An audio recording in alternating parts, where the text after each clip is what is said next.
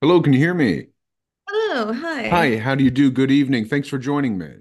Yeah, thank you for having me. Thank you so much. For me, this is like a belated Valentine's Day special, sort of, just with a Valentine here. Again, thanks so much. I can't recall which city are you in? Philadelphia. Okay, yeah, Philadelphia. Interesting. So many folks I've spoken to so far have lived in Philadelphia or were trained in Philadelphia, but Philadelphia seems to be kind of the kind of slept on champion of American art, I feel like. So many folks seem to be I mean, gravitating around there. it's such a great location. Hmm. It's really easy to get to DC, New York, Boston. Hmm. Like Amtrak Hmm. is a fantastic way to get around on the East Coast. And it's significantly cheaper to live here than New York, DC, or Boston. Yeah. I've only vacationed to Philadelphia one time. I think I was only there for 3 or 4 days or something like that. I had a really great time there, and it really is, a proper city in a way. And I'm a bit of an American, like a revolutionary history buff. I'm not sure if Oh that's yeah. common or not, but like, so I thought it was is very, very charming. And I really want to go back, but I haven't had the chance. That was probably maybe 3 or 4 years ago since I've been, but I did like it very much. But yeah, it just so many folks, I mean, outside of the conversation I've had thus far, just so many artsy folks seem to gravitate around there. Yeah. Um, so I'll give you the pitch that I give to everyone as to kind of the ethos of the conversation, which is the point of the conversation is for me and anyone who may listen to learn from the insights of an experienced artist and to relish in the curiosity and celebration of a fascinating person. So that's kind of what we do here with our chit chatting. And unless you have any first order business, I can start throwing questions at you. Sure. Throw questions Okay. at me. Okay, will do. So the way I typically start is, will you tell me about your mother and father? My parents were both nurses. Hmm. Grew up living with my mom's parents as well, so they kind of took on majority of like the parental role, I guess. My grandmother Hmm. was the matriarch. The matriarch of your nuclear family, or the matriarch of a broader family as well? The Oh, nuclear family, I would hmm. say. Okay. Um, and so your parents were nurses. Were you raised in this Philadelphia area? No, no. We moved around a bit when I was little. So, my family's originally from New York. I was born just outside Chicago in Oak Park. Hmm. We lived in California when Wow. I was very little, and then moved to Ohio. So that's where I grew up. Wow, a lot of moving. Is that because of nursing or My dad had a job before that doing something with computers. okay? I think was the reason we moved around, but. Mm.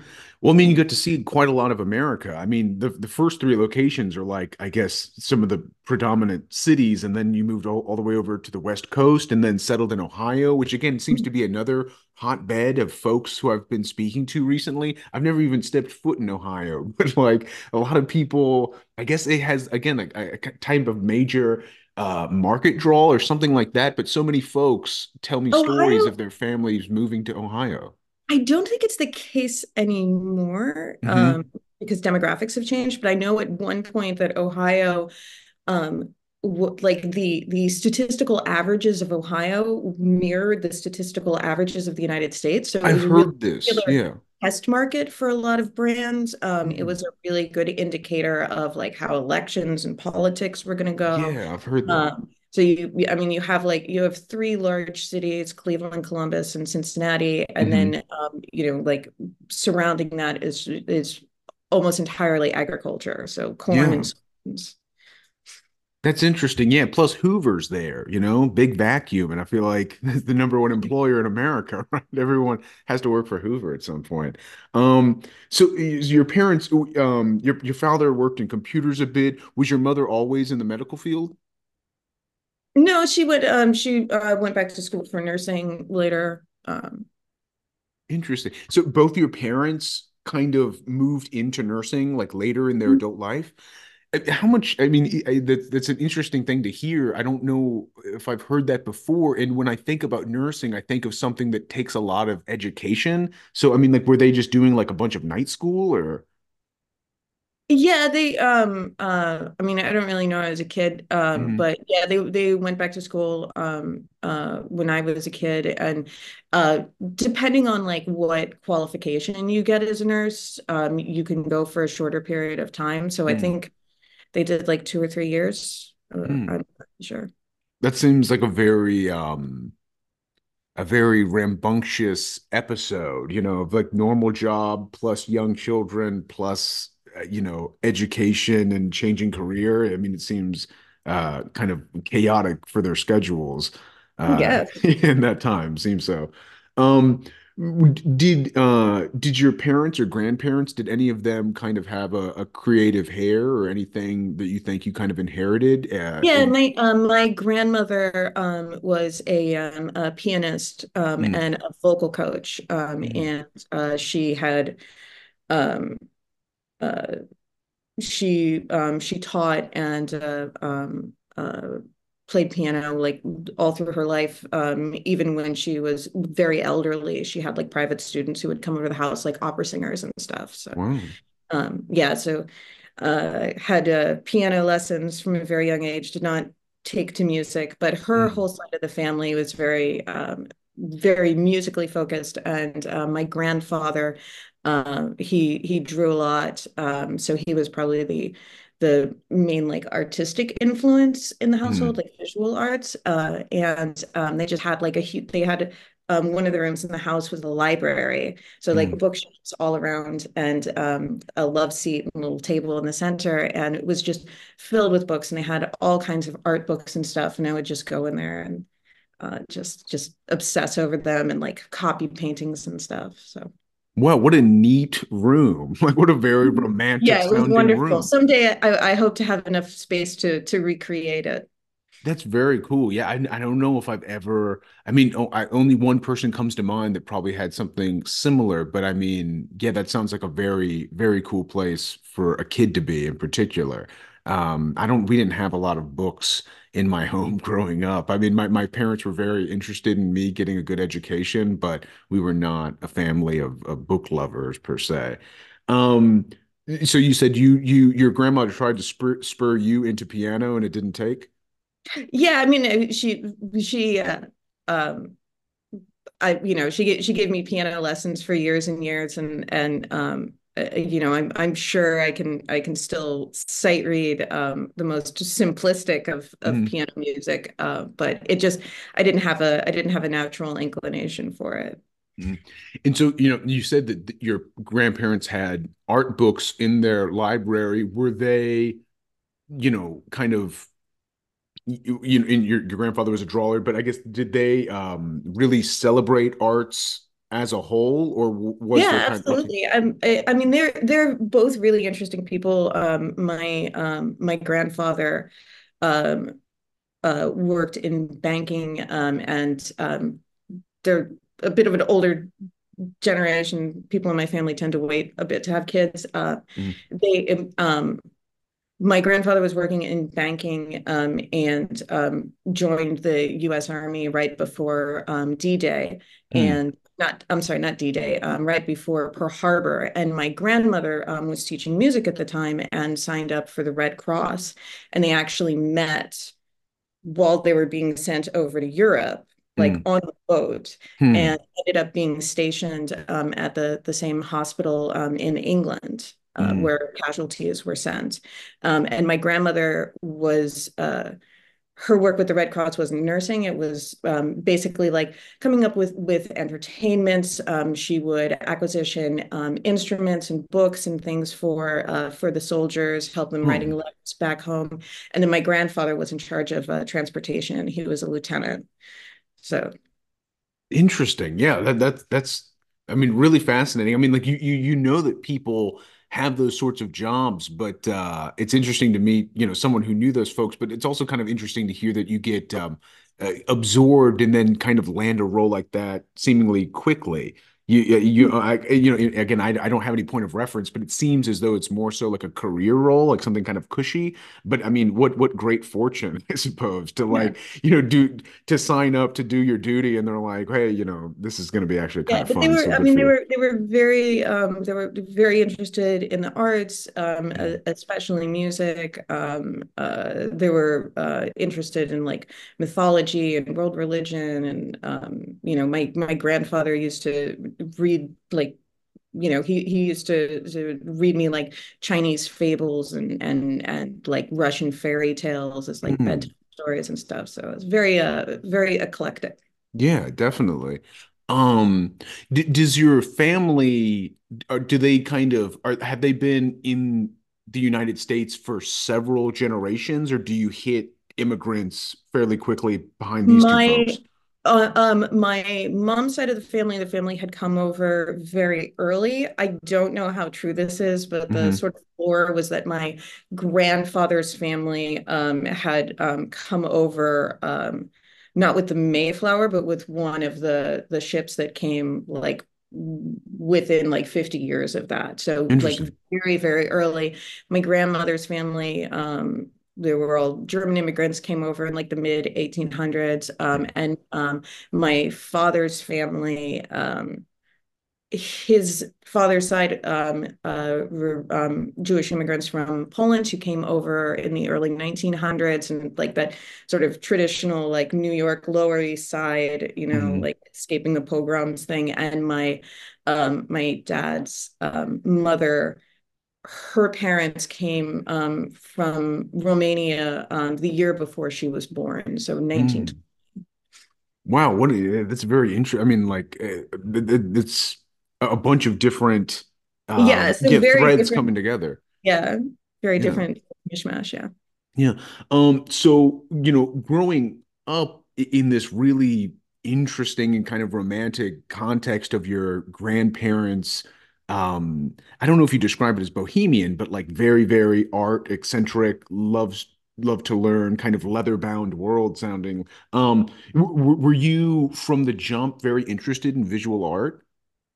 Yeah, I mean, I don't remember a time when I wasn't obsessed with drawing. And I like any opportunity that I had to go to an art museum, like it was the first thing I wanted to do. I was always just super nerdy about art. And one of the big things that, along with like the art books, that I really kind of like framed my aesthetic in a way, because like I utilize like found photos a lot in my Mm, work. My grandparents had like, like photo albums going back, like over the decades of their relationship, like all of mm, these beautifully put together photo albums. And we would sit down and go through them, and they would tell me stories about all the people. Um, mm, but yeah, I always absolutely just love drawing. I started painting when I was in high school, like freshman in high school, started painting with oils. mm. Um, so it's just always been my number one preoccupation. Mhm.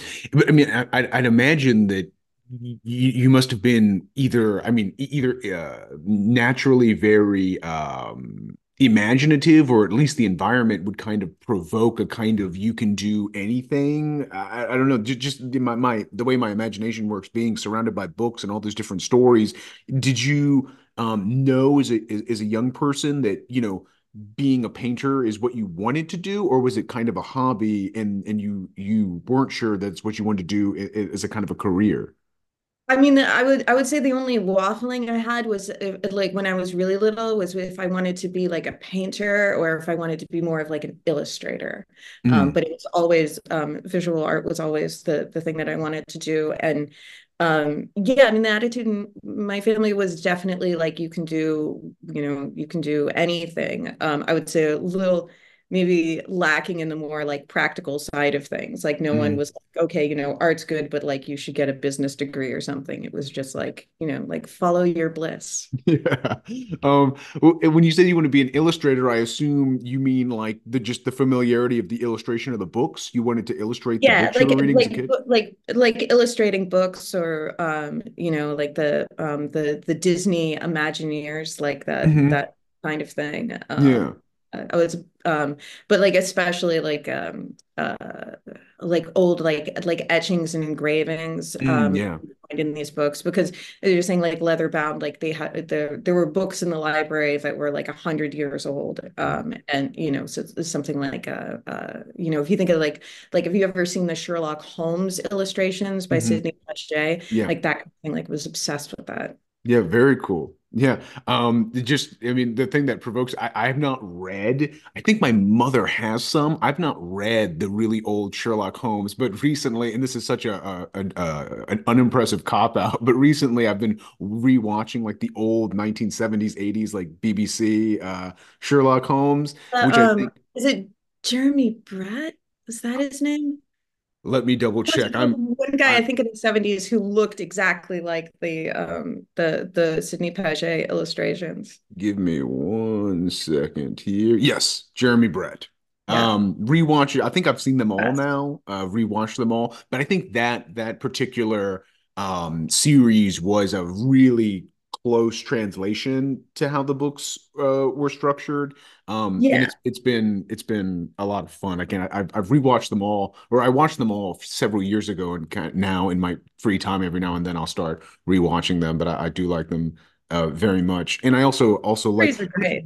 yeah, I'm not sure Stories. what I can't recall what you call these kinds of that kind of caricature of illustration from old books where it's almost like this very cross-hatched press kind of aesthetic. Well, there's engravings and Okay, etching. okay, Yeah, engravings so and etchings. engraving. I'm not speaking from much experience. I haven't really done this, but engraving is where you would actually you would like you would carve into a plate, and etching is usually made with like an acid that like burns away the marks you want to make, and then you Hmm. like put ink over it that goes into the grooves, and then you run it through a press, and that's how you Hmm. get the print. So it's a really like painstaking complex Yeah. way of making pictures, but like a lot of times when you see those like those really like straight lines, it's because it's not being drawn, it's being like scraped into a surface, so a lot harder, Interesting. kind of a curvy line. Huh, that's really interesting. I've never heard that, I don't think, but now I'm kind of interested in watching a YouTube video on how that process works. But I mean, like, I guess with the I wonder why they opt to do it that way. I mean, is it because the acid, because it's fluid, creates less abrasion on the edges of lines, or I'm really not sure. Like I said, like I haven't Mhm. actually done it myself. So You know, yeah, I don't I don't really know exactly how it would work, but yeah, you get like these really like precise lines. yeah. I mean, yeah, I know exactly what you're referring to. And again, I've not read the Sherlock Holmes, but in school, they would have you read romantic poetry like Dante and Mhm. things of this nature. And it's those kinds of illustrations that come to mind. Um, and I suppose in part, kind of some of the illustrations that inspired you as a kid. What sort of things were you to drawn to creating when you were a young person? Did you still have your interest in that kind of antique photography, or were you drawing stories or I mean, well, I had my best friend in grade school, Krista. She and I would write and illustrate stories together, Mhm. and we made little paper dolls. Mhm. We would like make the dolls and then make little outfits for them that we sold in class. I did get in trouble for that. But I I don't remember how old I was, but at some point, I got a book about Da Vinci, and it had some quotes from him, and one of them said that like if you want to draw well, it's better to like copy a bad statue than to copy a beautiful painting or drawing. Because Mm. if you're looking at the statue, you have to actually look at it. You have to Mhm. actually make that determination with your eye. And so I was obsessed with trying to draw like actual like physical objects. So like I would like pose my Barbie dolls and sketch them and things like that. And I just always had like, you know, just like I would just get like a thing of printer paper, just like the 100 or 200, sheet stack of printer Hmm. paper, and that would be what I would draw on. Yeah. How old were you when you did started doing that? Oh, I don't know, like I have no idea. I don't remember a time when I didn't draw constantly. I mean, like It- when I was in kindergarten, s- I was drawing constantly. so when I you were don't fun, oh, my apologies. yeah, I don't know when I started attempting to work from my dolls as Yeah. models. Like, I don't know, maybe 6 or 7. Yeah, when you said that, it sounds like such a strangely. I mean, now you're starting to sound more like as a peculiar child, only because it I was seems like I was I was a peculiar child. I was a little dork. Yeah, it seems definitely. it seems like such a mature and sophisticated form of self-discipline to be like in kindergarten and read a quote from Da Vinci and be like, his practice must be mine. He Like I was the must. best. Da That's Vinci true. was the best. I just So I obviously just he knew what he was talking about. It's true. I don't even Yeah. know. I don't know how many. I guess because Da Vinci is such a household name, I suppose young children know who Da Vinci is, but Yeah. I don't know how many of them think of him as their as the pinnacle of an artist, nor do they read his prose and take them to heart, start Yeah, rehearsing I them. mean, I think the thing that you need to keep in mind is that while I was making these drawings weren't any good. I Oh, was okay. just obsessed with drawing all the time, but I was still drawing like a 6 year old, not like like you see like those like early Picasso things, and he did like Mhm. these like full scale like perfectly rendered paintings when he was like 14. Yeah. That was not the case with me. I can no longer recall what the contraption is called, but is it camera obscura? Something of this nature? There's that thing. Yes. Yeah, like did you Yeah. attempt to fabricate one of those I in the didn't I second didn't grade? find out about that until I was much older. Okay. Yeah. Yeah. But I don't think So I've ever actually built a camera obscura. No, I haven't. No. Maybe I should try that now. mm, um so so you get into so you as a young child, as far as your memories can reach, you're drawing, you're really interested in in drawing both in kind of a superficial way, but also apparently are onboarding advice and are taking it as seriously as a young child can. And then you get into high school and you pivot into painting. What kind of spurred that change? Just kind of the automatic progression of this sort of thing, or did you Well, get inspired by something? I had I think it was my freshman year. So the major art school in Columbus, Ohio is the Columbus College of Art and Design, CCAD. And I don't know if they do it anymore, but they used to do Saturday morning classes for kids. Maybe it was Mm, before freshman year, but they had these classes, and the thing they had like a drawing exam for entrance, and some of the kids who took the drawing exam would get a scholarship to take the courses for free. And I managed to get the scholarship every year. So on Saturdays, I would go to the arts college and get to take these additional drawing classes. And so that's where I first had the opportunity to work with oil paints. And mm, like we were doing really, really complex drawing exercises. I remember there was one where they had us draw a wadded up piece of paper, mm, which if you start to think about like the complexities yeah. of like the shapes and the shadows and everything Yeah. that happens with that, like it's a really, really complex drawing Mm. exercise. And got to start doing figure drawing. Yeah, it was really, really cool experience. And that is where I ended up going to college. Mm. So can you tell me more about the process? When you said that you repeatedly won the scholarships, can you elaborate a bit Yeah, on you that? would go in and they would have a still life set up, and Hmm. you draw the still life, and I think there was like a set amount of time. I don't remember exactly, but you go in, you draw the still life, and then you turn in your drawing, and some of the kids got scholarships. I don't know how many. I don't think it was very exclusive, but Mm. Yeah. And I mean, how many times, so for example, what was the result of the scholarship and how many times did you earn that? It was through the school year, Okay, and wow. you could go every Saturday. Um, I'm not sure how many times I did it. At least through all of high school, I might have started in eighth grade, I think. Mhm. I think I Y- started in eighth grade. Yeah. But I did it through senior year, and then in my senior year they also had a summer program that Mm. I did that was like it was smaller classes. So Hmm. the other ones you'd have like 30, 40 kids in a room. The one that I did that summer was like, I don't know, I think there were 10 of us. Yeah, so it Mm. was a little more personalized learning.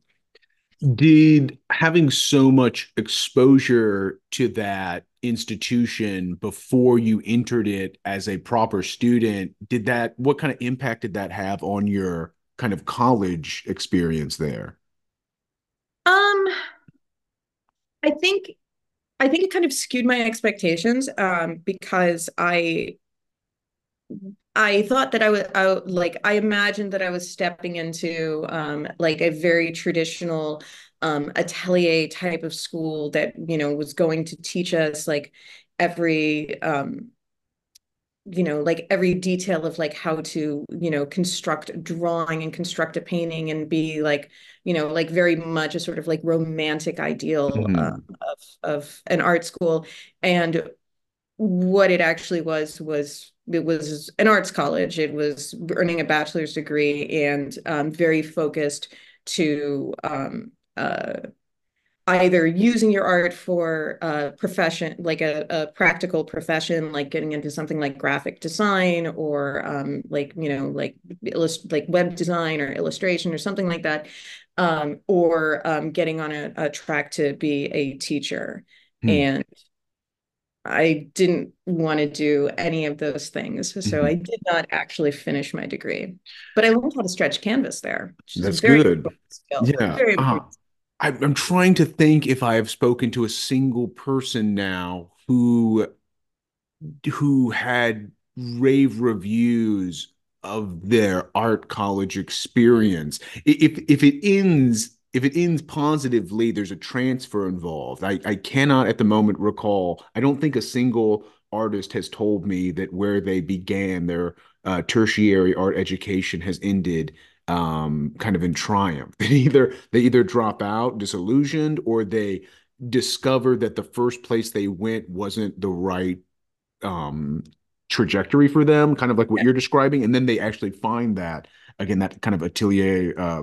And I mean, program. I think, when you're 17, 18 years old, you have, well, I think most kids like have such a clear picture of like how everything is going to be. And you're like Hmm. imagining like this is what college is going to be like, Yeah. and this is who I'm going to be. And like, and then you get there.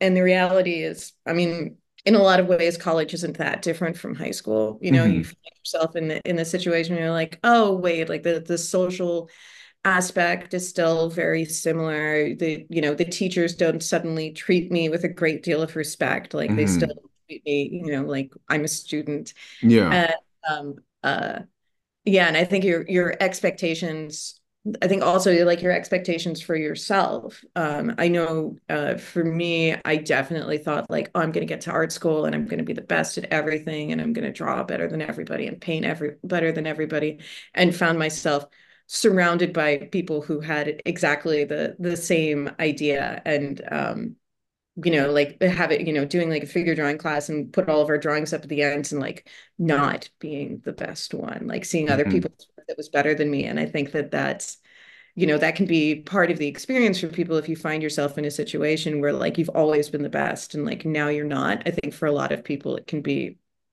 either it just fires you up to work harder, or it's really disappointing and disillusioning. Where's the Yeah, yeah, I definitely know what you're talking about. That's something that I've heard too about how important it is for high schoolers to do the proper investigation and get sorted into institutions that will best suit them.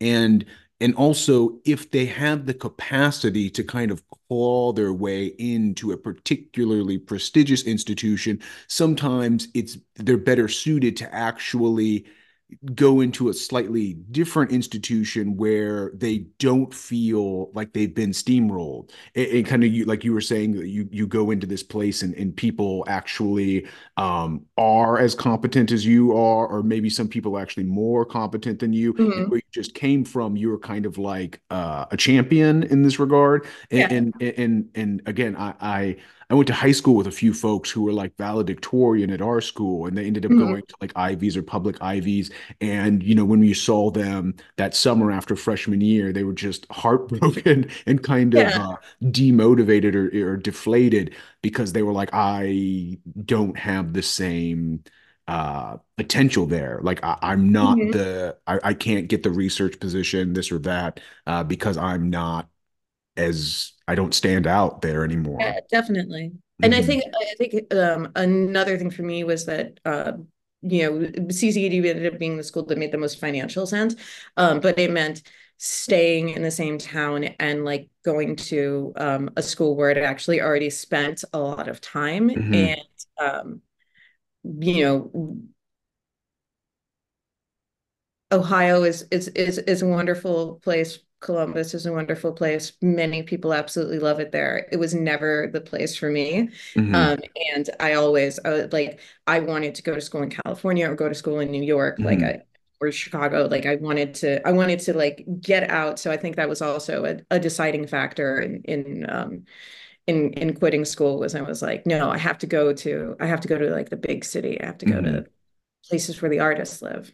Yeah, I think what you're kind of touching on is something that I really agree with. And I found it, I think even now at my age, the ideas about college and what college is for, what it is good for, keep becoming more and more murky to me. But if a young person asked me for advice about what to do about college, hopefully I would give them a more mature answer. But I do think the thing that kind of leaps to the front of my mind is that college is the opportunity to get far away from where you've been. And it Yeah. doesn't exactly, I mean, it matters the institution, it matters the program to an extent, but what really matters is the adventure and the novelty and the alien world that you'll be thrust into. And Yeah.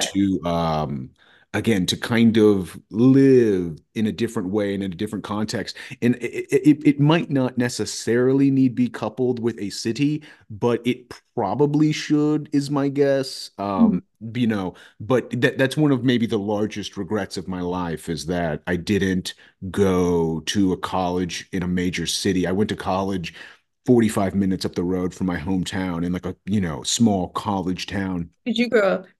I grew up here in Roanoke, Virginia. Okay. Yeah, so it's a small city. There's roughly 100,000 people who live in the city proper, roughly a quarter million people who live in the surrounding area. Fairly small city, I think, just to American standards. I went to college at a small, I'm not sure how many people attended, maybe 10,000 when I went there, something like that, called Radford University, that's in Radford, Virginia. That's, again, maybe a 45-minute drive up the road. And it was a beautiful campus, not a particularly serious institution exactly. I think I didn't go to an art school, but like you mentioned, when I was in high school going into college, I for some reason thought it was going to be like Oxford is what college Mm. was going to be like, but Yeah. instead, people are like, "Hey, can we make a bong out of a Hawaiian punch jug?" And I'm like, "Yeah, yeah." Uh-huh. That's like more so what it's like. But yeah, it was just it was a depressing experience, and I wasn't far enough, and it was, again, the context, the environment was far too collegey. I think that if there had been a larger economy in my periphery via a city context, it would have been more interesting, more opportunity, more inspiring. And Mhm. also, I think I was just simply too close to home. Like I still felt like I was home. I could, I Yeah. didn't interface with my parents that much when I was in college, but the potential was still too there. again, I think if I could go back in time and do everything serious, I wouldn't start senior year. I would go further back. But if I had to start in senior year, I would not go to Radford University. I would try and go someplace further away and a place, again, probably a city. And Yeah. again, I kind of think it's almost for a lot of people, college has become this thing that everyone believes is necessary, and to the extent that it becomes a normal practice, the advantage of it isn't so much all of the phony onboarding of curriculum, which you won't retain, but it's more so, again, this peculiar context to keep you 1 foot in the real world, 1 foot out of the real world in an alien world. Hmm. So again, if a young person asked me my advice, I would say, go far away from your parents for 4 years and see what happens. Yeah. I mean, if it's at all possible, yeah, that's Mhm. I think I don't know. I've never been very good at staying in the same place for very long. Mhm. And I think that it's really important to live in different places, to travel, to be Mhm. exposed to different kinds of people, to embrace other cultures, because like otherwise, I don't know, like everything just sort of blurs together and just gets Mhm. really boring. Mhm. Yeah, that's interesting. I mean, like it's a funny tragedy of my life is that I just have only been born here and I've lived here and I'm sure I'll die here. Could be any day now. But I like to travel and do my little vacations, but yeah, I'm very rooted here and I have no idea what kind of person I would have been had I transplanted long ago. But, here I am, a Roanoker through and through. So luckily, Hey, I mean, hopefully. if you're happy there, I don't know. Yeah, I've just never been able to stay in one place for too long. Hmm. Hmm. But I mean, do you think that has anything to do with a bit of your moving around as a child, or even if you hadn't been a child that moved around, do you think it's just something about your character now I that you don't you know. I mean, have I to get think around? I think I think that definitely I think it probably definitely plays a role. Also, when I was a kid, because my dad's family was all still in New York, so well, New York and Florida. So like, sometimes go down to Florida and stay with my aunt and uncle down there. Go to New York out to Long Island, stay with my aunt and uncle out there. Like go up to the Catskills where my grandparents had a place, my dad's Hmm. parents. And so like the little glimpses that I had of Manhattan during that time, like I was just like entranced by it from moment one. And I was always and I did end up living in Chicago for many, many years later, but I knowing that I was like born in this place called Chicago, that we moved. I think I was 3 when we moved away. So I didn't know the city at all. I had no memory of it. But I was just obsessed by this big city of Chicago out there. So Two questions. One, do you think that your family and the nodes of your family that you can actually access as a child, or are these people middle class, properly middle class, or not? I would say not. Okay. I Interesting. would say financial matters were always an issue growing up. But I Hmm. think as a kid, um, however you grow up just seems normal, Hmm. you don't really think about it. It Hmm. was something that I feel that I was really aware of until I was older, like particularly in high school, and you see like, the kids who are more well-to-do and the kind of stuff that they have access to, or like go to parties at their house and like see where they live, and it's like, Hmm. oh, okay, all right, this is different. Yeah, that's one thing that's kind of an interesting I mean, I don't know if it's an interesting perspective, but like my family was my father is a Colombian immigrant. My mother is kind of one generation removed from a type of poverty, I'm not sure how to describe it, but not middle class. And my family, my parents growing up were entrepreneurs and were entrepreneurs in the restaurant industry. And so we kind of did this. hokey pokey in and out of lower middle classdom, depending on how the Mhm. business was doing. But in addition to that, we had no family outside of Roanoke effectively, like Mhm. nobody at all. So growing up, we did no frequency of traveling outside of the area really, other than like, common vacations, like we're going to the beach, something of this nature. Mhm. And as you describe, again, like your family is moving around, you have relatives that you go to far reaches of the continent or the country to visit this and that.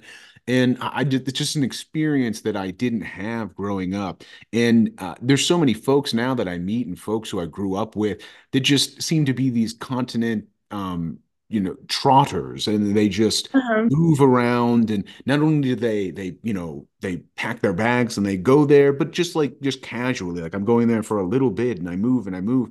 And it's just a fascinating difference. It's so unlike me. I'm not sure what's up with that. I don't even feel debilitated financially at this point in my life.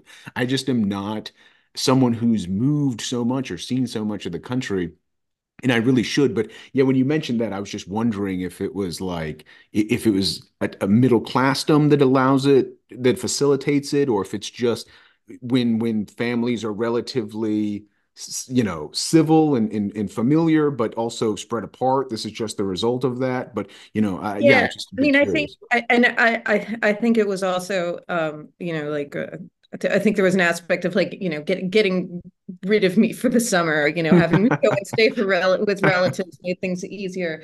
But yeah, I mean, like, we didn't do any kind of family vacations. There were no, there were um like it was either like going to stay with family or trips that I took through through organizations. I was with like the world's greatest Girl Scout troop. um Is that uh, what it was called, or is that just your no, description no, of it it? just Okay. was. Okay. Our troop leader was amazing, and we would go on like backpacking trips, and we did all kinds of like community outreach with younger kids. It was really really cool. But one of the biggest things we did was there was because there's Girl Scouts and Girl Guides, and it's spread all over the world. And there was a big unity festival in England, which is where the Boy Scouts started and the Girl Scouts started, but the Girl Guides started anyway. But they're two organizations that are related. But so Girl Scouts from all over the world were going to this camping festival in England, and we raised money for the trip by selling cookies, Girl Scout cookies, on OSU campus. We'd Mm. go and like we'd bring like a car full of Girl Scout cookies and like set up a little table and just like sell them to college students, and manage to use that to fund a trip to England and do the camping thing, which is amazing because we were all split up. So like my tent, I was sharing with a girl from Egypt, a girl from England, and a girl from Hong Kong. Wow, that's Uh, amazing. yeah, people from all over the world, and stayed pen pal friends with them for a couple of years after. But we also did a trip to London as Mm. well. So we stayed in this like like charming little hostel, and got to see London, and got to go to the National Gallery, which just blew my mind. Yeah. But that like and that's a very rare thing for like a 13-year-old kid to be able to do. But Mhm. it was like part because I was part of that organization. You know, not necessarily something that's available to most kids, even if they are middle class. So Yeah. Yeah, yeah. very cool. Yeah. I also got to go to London when I was probably around the same age. And it was my father before he settled in the United States, lived all throughout Europe. And so kind of in his youth, he made friends in all these different European countries. And so Mhm. one summer when I guess the pizzas were selling well, he was like, we're going to Europe on like a, a trip. And I want to go like introduce you and my mother to like some of these people I used to know when I was like Mhm. 20 and 30. So we went to like a few countries in Europe. But the most peculiar thing about London was one time we were walking down a street in like not like a, not like a busy downtown area, but just like a random street of London. And there was another kid from my school walking down the same street. I know. And I was like, we didn't know That's each other too well. incredible. He was like a grade or something beneath me, but we were like, hey, what's going on? And I was like, even at 12 or whatever, I was like, what are the odds? Like this That's weirdest, surreal. yeah, it's like the weirdest like coincidence that I would see that kid there.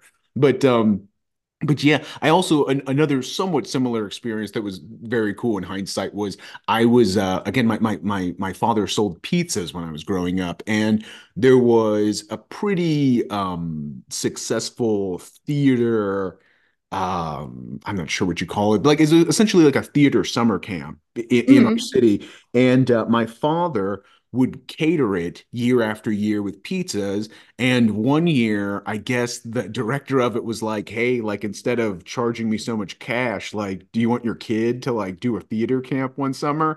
And Oh, that's yeah, sweet. and at that age, it was one of those things where I was like, "No, I don't want to do a theater camp. Like I'm cool." But at the same time, I loved it and went. But a part of that was us going as maybe a group of like 15 kids. We went to Stratford, Canada for like the World Shakespeare Festival or something of this Mhm. nature. I think there's two of them, like one in Stratford, England, where like I think the Globe Theater is, or maybe the birthplace of Shakespeare. But Yeah, then and there's there's also, Stratford, Canada. Yeah, I yeah, and then actually there's a, just went to that last year. oh, to the Shakespeare Festival.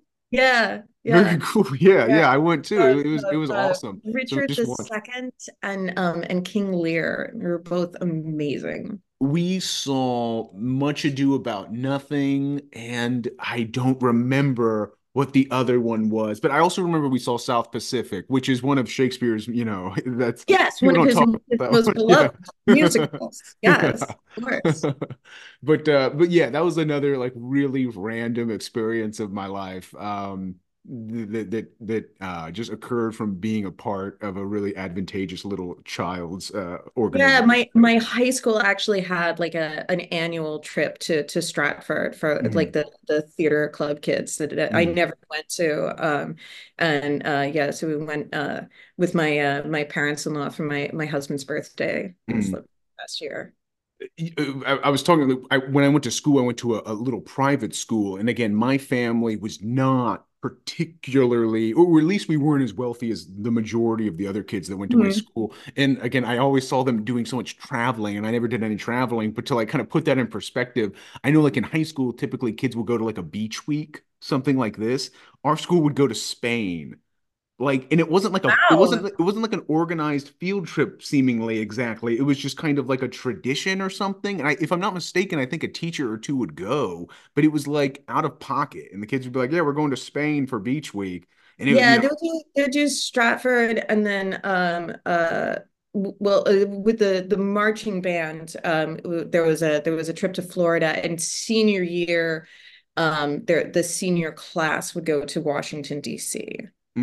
yeah. So yeah, no trips to Spain though. Yeah, I yeah. guess. I mean, but even like going all the way down to Florida from like your neck of the woods in Ohio, that's still like a pretty extreme trip. I just feel like if I was a senior in high school, I'd still be like, how would I ever afford this? Like, I can't ask my Yeah, parents for yeah, the hundreds of dollars necessary to do this trip, yeah. I let alone mean, go to Spain. yeah, I think for some of the kids it was not, finances were not an issue, not a Yeah, concern. yeah, yeah. So let me kind of redirect and refocus on your art practice. Although I do think I've done a good job at, I've had fun listening to more about your life and kind of getting a kind of a profile of your background growing up. But so can you tell me a little bit what happened with your practice once you left that college? Um, I mean, for a couple of years, like I was still like painting and drawing a lot, but I was kind of directionless. Mm, And um, the one of the biggest things for me was when I did finally move to New York. because I had a friend who was going to school at Wisconsin, in Madison. So Mm, I, on a whim, decided to move there and lived there for a little bit, and then moved back to Ohio, and then moved to New York. And when I was in New York, I found a drawing studio run by a woman named Minerva. She actually, it's still, the drawing studio is still running. It's moved. She also had a painting studio at the time, but I worked as a model there. And in addition to getting paid for the modeling sessions, I also got free drawing and painting classes, so I could go there anytime that I wanted and work from the model. And that was um, just an incredible resource to have access to. It's actually one of the things that Philadelphia has. There are a couple of like great drawing studios here in the city. that's what I've heard. Yeah. Yeah, it's one of I don't know. It's just one of the greatest pleasures in the world, just sitting down and doing live drawing. It's really Mm, wonderful. Um, and it was trying to figure out what exactly I wanted to do with art, because I knew that I wanted to paint. I knew that I wanted to paint people, but finding kind of my style and my voice within that took hmm a long time. My tastes are pretty eclectic. I mean, like I love a lot of like very realistic work. I love a lot of abstract work. So it's just kind of like trying out different styles and paying the bills in the hmm meantime, carving out as much time as I could for art. And I left New York after a couple of years and moved to Chicago. And in well, I was in Chicago, I well, I don't know exactly where it was. I think it was Oh, my sorry. apologies. Before you start the next chapter, can I run to the restroom real quick? Oh, sure. Okay, yes, I want to hear. Sorry, I'll be very brief. My apologies. So but before you say more about Chicago, I did have a question, and that's I guess maybe I have two questions. Can you tell me a bit about the experience modeling? What is that like? Because I mean, I assume maybe I'm wrong, but like for you to be both compensated with some sort of income and also kind of access to the studio, I assume that the institution views it as something fairly rigorous. Yeah, I mean, the thing with have you ever sat for someone, like even just for a portrait? I mean, yes, but it was literally a gentleman who was doing an exercise where he was sketching people in a few minutes. So I don't think it's Okay. the same. Yeah. It is very physically demanding, Mm, especially like doing a long pose. Um, it definitely, doing it gives you a lot of respect for people who are really good models. It's mm, really, really hard to just hold a single pose for a lengthy period of time. Even a short period of time, like like you do like like 30-second, 1 minute, 5 minute poses, and especially when people are doing quick sketches, you want to have a real variety of things. So you can find yourself in a position where you're like, okay, I can do this. And then you're like, oh, I don't know if I can hold this any longer. mm, Um, but when you're doing long poses, like they'll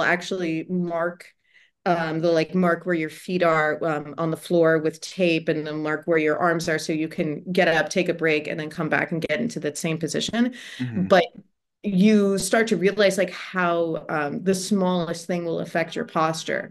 Like mm, you have to pick a single point to look at, because if your eye line changes, your head will just automatically drift that way. mm. As soon as your head starts to drift, your neck will change, and then your shoulders will move, and like the whole thing starts to fall apart. So, and it doesn't matter what position you get into. If you stay in that position without moving for 20 minutes, it is going to be very uncomfortable. Interesting. But I mean, it sounds like it's in a way a bit more of a battle of the mind before it's a battle of the body. It's Yeah. yeah, Yeah. it's about attention in a way. It's also a battle of staying awake. Okay. I found I would very quickly get sleepy, like just like staring at one point and trying not to move. And like, oh, okay, I'm gonna drop off Mhm. here. Yeah. My other question was, what other kind of job did you have while you were doing this practice? Working in restaurants. Oh, okay. Yeah. Waiting Like tables, waiting. Okay. bartending. I'm a certified sommelier, so I've done a lot of stuff with wine. Interesting. Interesting. I might circle back to that because that's also very fascinating to me. But please continue on to Chicago. So what happened when you Yeah. transferred to Chicago? In Chicago, well, well, I was living in Chicago, but I don't remember exactly where. I was at this big flea market, and I found these old yearbooks, and it was this guy's yearbooks, and it was like all signed and stuff, and there was something about the pictures that was just really intriguing to me, and I started collecting these old yearbooks, which then led me to start collecting old photos, and I would like sketch from them, and there were certain ones that I was just really really fascinated with, and one day I was like, wait, why don't I just start using this as reference instead of like cajoling my friends into sitting for me or taking photographs of my own to paint from, when I'm not a good photographer and I was very rarely happy with the images that I got. So I started working from these old photographs, and then started posting my work on Instagram, which more than anything, for me was really an opportunity to find artists, to find people who weren't necessarily having their work shown in galleries where I was going to see it. People who were like exhibiting in Europe or in other cities that I didn't have access to, or finding people who weren't showing their work at all but were making really really interesting stuff. And I feel like there was a like the in the last like decade, there's been a real boom in figurative art. It was the art world was much more focused on like conceptual art, Mhm. through the 90s and the early 2000s. And there's been a real boom in painting in particular, and in figurative art especially. And suddenly seeing all of these people who were like doing all this really exciting stuff with it, was fantastic, and led to a couple of exhibition opportunities and some collaborations. And once I started to build up a little bit of a CV, I started looking around for a gallery that would be a good fit for me. And the one in Chicago where I was like, I think this is a good fit, and it's called ZG. And so I approached them, and they started representing me, and I'm still showing with them now. It's run by two amazing women, Megan Myra, a really extraordinary roster of artists, and yeah. Okay, so a bunch of questions. Okay. Um, Sorry, I tend to ramble. I no, no, no, apologize. no, that's fine. That's what's best for the conversation, I think. But I'll work backwards a little bit here.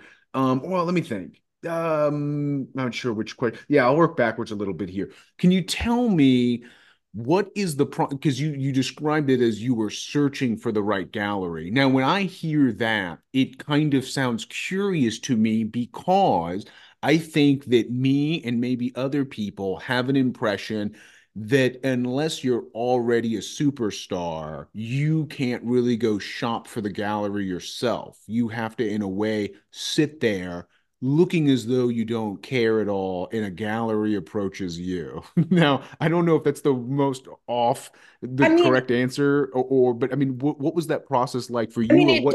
it does definitely happen that people are approached by galleries, but I think the thing is that there are millions of people who want to show their work in galleries, and there aren't millions of galleries Mhm. available to show their work. You have to, you have to put in some effort. And I think that a lot of people, and I understand because I definitely thought this way myself, feel that you need to present yourself as like 100% idealistic, and you don't want to come across as somebody who's approaching art as a business.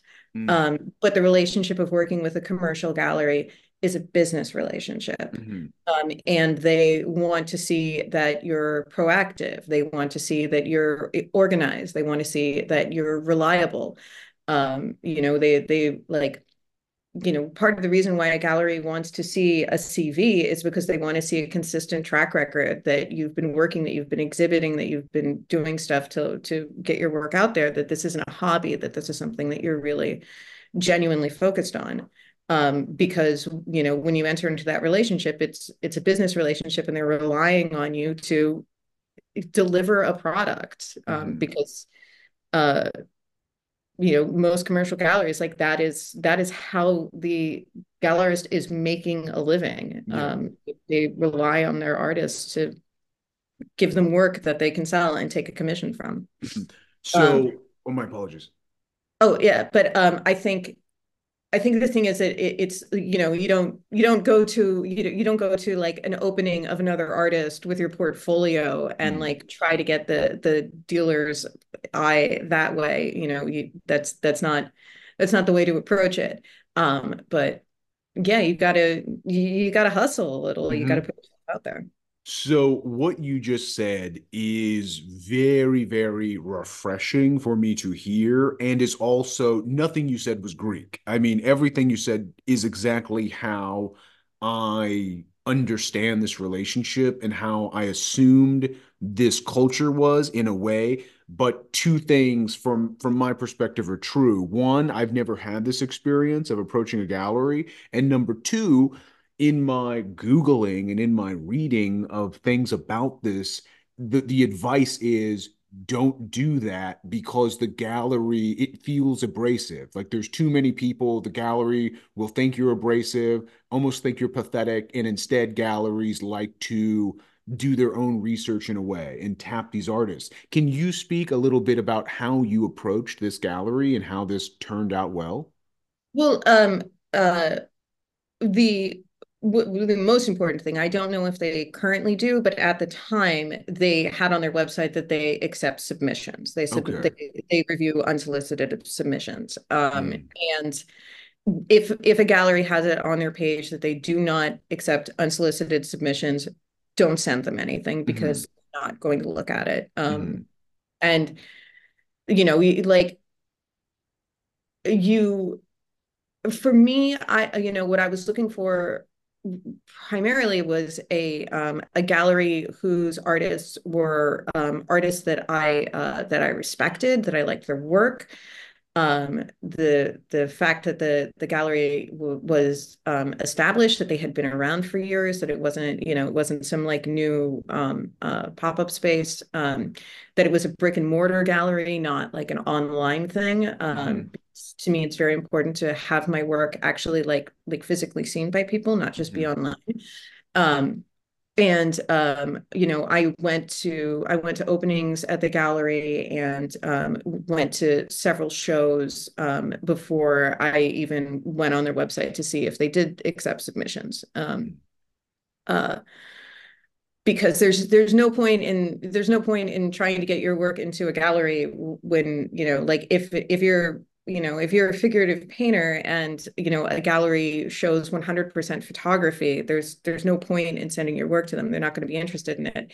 And also you need to kind of like pick your spot, like determining like where you are in your career, and what gallery would be willing to take you on and kind of bring you up to the next level. Um, but there's like if it's a blue chip gallery that has spaces in 3 different cities throughout the world and you've never had an exhibition in a commercial space, then it's probably not going to work out. But you need to find a place that like really fits you. And so after doing my research and being like, this is a great gallery, artist I really respect. I think that my work would fit here. And they have said that they accepted submissions. So I sent them an email with, I think, like 5 work samples and a link to my webpage. And they responded and they asked me to come in. Um, sometimes gallerists will like want to do a studio visit and come to your space and see work in person. Sometimes they'll ask you to bring work to them, which is what they did in this case. I brought a couple of pieces over to the gallery, and they looked over them and said that they wanted to work with me, Mm, and started off having some work in group shows, and I've had one solo show with them so far. There's I'm not sure what's called, but there's a spring exhibition coming up that I just sent them several pieces for. So yeah. mm. How long has that relationship been established? I for sure showing with them. I think I started showing with them in 2018. Um, So it's been several years now. Yeah. That'd be Yeah. And very I've been nice. really lucky. I've had um a couple things with galleries and with curators that ended up going nowhere. Sometimes like it's something that seemed promising at first and then turned out not to be something that I wanted to do. Mm, And I've shown a little with other galleries, like in group shows. Um, but and I've heard so many horror stories from people, but I've had such a positive experience working with them. mm, They're extremely supportive, and yeah, it's definitely it's a mutual relationship. mhm, Galleries usually take 50%, mhm, and that sounds like a lot until you take into account the amount of work that they do in, mhm, you know, cultivating a client list, hanging up and curating the shows, packaging and shipping all of your artwork, and like bringing you commissions and opportunities, and it's an incredible amount of and maintaining the actual physical space of the gallery. It's an mhm. incredible amount of work that goes in on their end. So it really Yeah, does feel mutual mutual relationship. yeah, yeah. That's amazing. Something I want to circle back to is a bit about your interest in this photography and how you came to, I think what, I mean, because you mentioned also trying to explore and find your style. I think that the work that, I mean, at least that as far as I scroll back on your Instagram, has quite a signature. I think it's like very, clearly, your work. And I'm just a bit curious about what it is about this kind of vintage photography that you found so captivating. And also I'm kind of interested in how you settled on so much white negative space in your in Yeah, your work. the white negative spaces, honestly, it was just like going through and looking at paintings and sketches that I'd done and realizing that when I left something unfinished, that was what I found most visually arresting. Mm. Uh, um, I don't know. There are a number of like unfinished paintings. Like there's a painting I think by Benjamin West, like an unfinished portrait, and you see like these unfinished paintings sometimes, especially like realistic ones, and they'll just be like these like chunks of white, and I just find it really visually wonderful. And also I feel like especially with when I've done just like straight portraiture, uh people just kind of like you just kind of automatically mentally fill in the missing pieces. So like if you have two eyes and sort of a smudge and a line, people are like, yeah, that smudge is a nose and that line is a mouth. We just Mm. automatically make things into faces in our minds. And I think that kind of pulls people in and maybe makes stuff a little more like personal, a little more resonant. Mm. As far as vintage photography is, a lot of things. I think I grew up with a lot of that kind of imagery because of my grandparents. I grew up watching a lot of like old movies, like movies from like the 40s and 30s, Mm. uh, because that was their heyday. And uh, it's also something about like the people being anonymous. When Okay. when when I like draw or paint portraits of friends or work from my own photographs, there's a kind of like I feel like a kind of like responsibility um to be maybe a little flattering, to at Mm, least be to be very accurate. mm, uh, and that holds me back. I feel when I'm painting from a photograph of a complete and total stranger, that I don't have any of that responsibility. I can just completely change their face if I feel like it, and mishmash together a bunch of different photographs and just make something that works rather than trying to make something that's going to make someone else happy. mm. Really interesting. You know, well, I think one of the things also that's kind of, I mean, maybe you have a sophisticated answer about this too, but one of the things from a few of your pieces that I think is really fascinating is this kind of more seriously structured figure, for example, a body that's coupled with this very doodle-like other element. So the one I'm thinking of in particular is like the potted plants in front of the Mhm. nudes. How did that come about? I mean, like, was this just something you discovered when sketching or something like this? But it's just like it's a really, I don't know, fun combination in a way. I mean, Yeah, just how.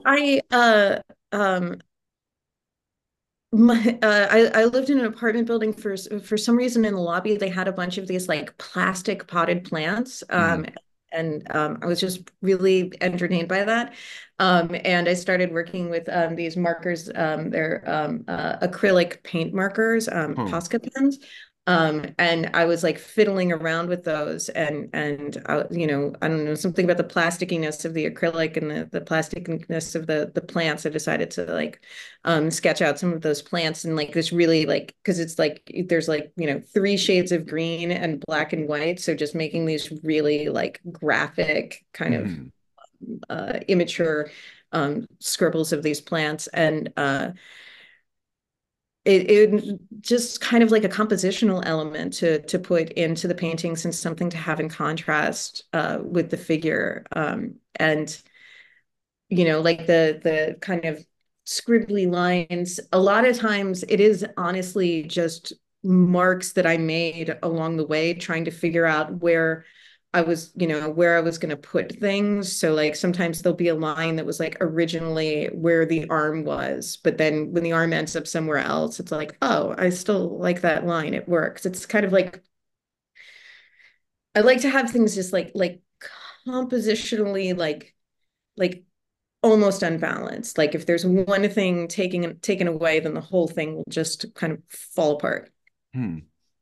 The photography that you like to explore now, where do you typically find it, and where's maybe the most unorthodox way you stumbled upon one of these references?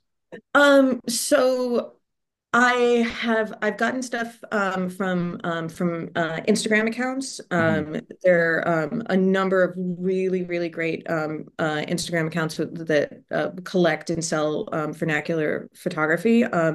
There's one called oh, I'm blanking on the names. There's like Photo Obscura, uh, that's really wonderful. Some of them have put together books and stuff. I try if I'm like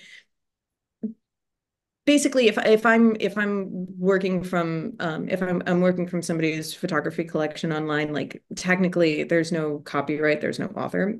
Hmm. So, I mean, you can just take that stuff, but if somebody's using it for their livelihood, I want to make sure that I'm, you know, getting permission Hmm. from the person who's putting up these images, and supporting them. So, you know, I've definitely bought books and photos from some of the Instagram accounts that I follow. I'm blanking on names right now. But also gotten stuff on eBay, though people who like it'll just be like a lot of like 100 slides from the 60s and 70s, and you know, for like $15. You Hmm. know, just get it and just see if there's anything interesting in there. And sometimes thrift stores or like flea markets. But definitely the weirdest way that I found stuff is just like sitting out with the trash. Chicago is a city of alleys, Hmm. and I found, you know, just walking down the street and there's just a box sitting on top of a dumpster and it's full of like photos and letters that somebody's throwing away. You Mm, know, like old yearbooks have been another thing. Yeah. mm. Really interesting. Yeah, I mean, I lost it unfortunately, but yeah, I just recently, maybe a few months ago, stumbled upon like a Polaroid of someone's like a kind of like an after wedding party in a house from like the 70s. And it was just Mhm. such a great photo. And yeah, again, I stumbled upon it just kind of on the sidewalk and I kept it, but I've now immediately misplaced it. But yeah, it just every now and then you'll stumble upon some weird tiny treasure that is Yeah. such a great And composition. And I mean, I think a part of it is because like I'd like have like these like weird photos that I'd come across and I'd like show them to people and I'd be like, look at this, isn't it amazing? And they'd be like, "Yeah, I don't understand what you're talking about." And it was like, all right, well, I have to figure out a way to like show what is amazing about this Mm, photograph. And sometimes I don't know, sometimes I come across something like you were saying where it's just like this like wonderful image. mm, And the majority of the time, that doesn't work for a painting. Like it has mm, to be, the photo has to be lacking something. There has to be something for me to add to it. mm, Like I don't want to just copy a photograph. That's mm, not interesting to me. And a lot of times I'll kind of, combine elements from different photos. And more and more, I've been using a lot of like old master paintings and like right now I'm really fixated on Manet. mm, Um, but taking different things and kind of almost collaging them together. mm. Very cool. Um, I've taken up quite a bit of your time this evening, so I'll wind things down with just a couple additional questions. Something I've been asking is that, we just kind of entered the year of 2024 in a way. Is there anything involved directly with your practice or just in general that you're looking to achieve or do with the rest of this year? Um, well, like I said, uh, I'm fixated on Manet, so that's Mm, that's kind of my main thing right now is sort of tussling with the great paintings of Manet. mm, And interpreting them in my own way. I just posted to Instagram my interpretation of, well, one of my interpretations of the painting Olympia. mm. Uh, yeah, so I'm just kind of playing with that right now. Okay. I suppose this will maybe eventually find its way into an exhibition at ZG. Is that the goal? That is likely. Okay. Uh, yeah, we will see. Okay. And then to wind things down, my last question is kind of a two-part question. You are kind of well researched in the world of wine and the world of classic movies. Do you have two recommendations? If I was going to watch a movie from the 30s and 40s and enjoy a bottle of wine, what do you suggest? Ooh, that's a tough one. So if you a movie from the what's a movie people don't appreciate enough from the 30s and 40s? Well, the Thin Man. I Um, watched that 48 hours ago. yeah, the Thin Yeah. Man that is an absolute classic. The My Myrtle and William Powell, yeah. amazing. I literally just watched that. What day is it today? I must have watched it Sunday night. Yeah, Sunday night it must have been. And I'd never seen it before. My girlfriend grew up watching it, I guess, many times. Mhm. And so I had my parents over and we watched it. But from her recollection of it, the thing that she really dwelled on was just the very witty dynamic of the detective and his I guess kind of girlfriend at the time. I'm not even sure if they were married properly. I have no idea. I suppose they They were are married. they are married, Married, yes. yeah. I believe they're But newlyweds in the first okay. one. Okay, yeah. Okay. So I don't even know. I guess is The Thin Man, it's part of a collection of movies, right? Yes, Okay, yes. so this There's is not the sequels. first The one. second, the second one is very good. They they trail off after that. But Okay, the first one is an all-time film classic. awesome. Yeah, and for wine, I am I there's so much. I am especially fond of French wines. Hmm. And there's a winery I actually got to go to in the Rhone in Hermitage called Hmm. Les Alexandrines, spelled like Alexander, except it ends with in. And their wines, if you can find them, are absolutely extraordinary. It's a really really dedicated passion project. Um, and yeah, especially the San Joseph is Les Alexandrines San Joseph, phenomenal I wine. will check it out. Luckily, at my job, I get to work with pretty much a sommelier, so I'm wondering if he has some sort of capacity to get his hands on that. But he's, obviously an enormous wine nerd. So if I get a bottle, hopefully he and I can have it together, and he can tell me all the strange, nerdy things about the wine that I cannot perceive. That's what he's very good at. I'll But say one final wine note. Sure. There is, despite what your experience has been, there is a Chardonnay for everyone. Okay. There are just even if you've had Chardonnay and you're like, I hated it, it was terrible. Trust me, there's a Chardonnay out there for you. Again, I'm not well versed in wine. If I'm not mistaken, I think recently I had a brut wine that is some composition of Chardonnay. There's like some amount of Chardonnay in it.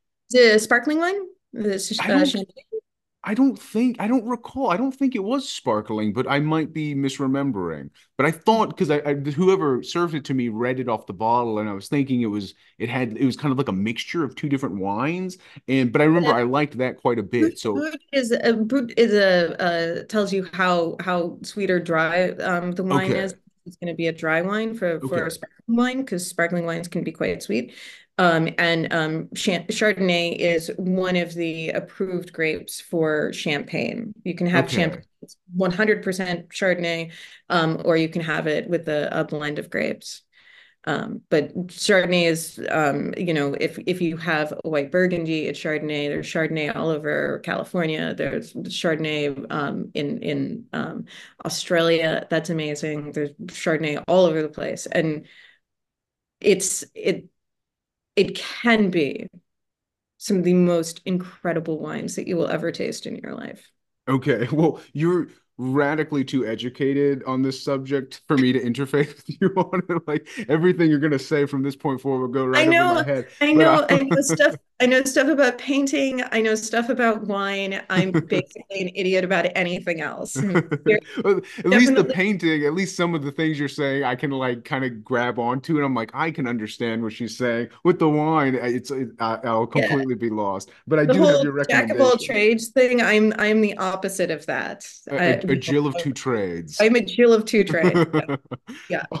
Terrific. Well, again, and also thank you very much for mentioning The Thin Man to anyone who might listen. It was, I agree, it was very, very good. And despite maybe what someone would imagine about a comedy from almost 100 years ago, I mean, the humor is timeless. I mean, like it really Yeah. was. And sometimes it's not like that. Sometimes it's like you still appreciate the humor, but it's this kind of antiquated humor. That was like really, really Yeah. fresh. It's Like still it, funny. It's still yeah, funny. yeah, absolutely. Well, thank you so much for your time this evening. I had a really great time chit-chatting with you. I'm going to tell my pal about this wine tomorrow and see if he can get his hands on it. And again, thank you so much. I had a good time. I hope you had a good time too. Yeah, thank you. It was really nice talking to you. Yeah, thank you Awesome. for having me on. Thank you so much. Have a good evening. You too. Bye-bye.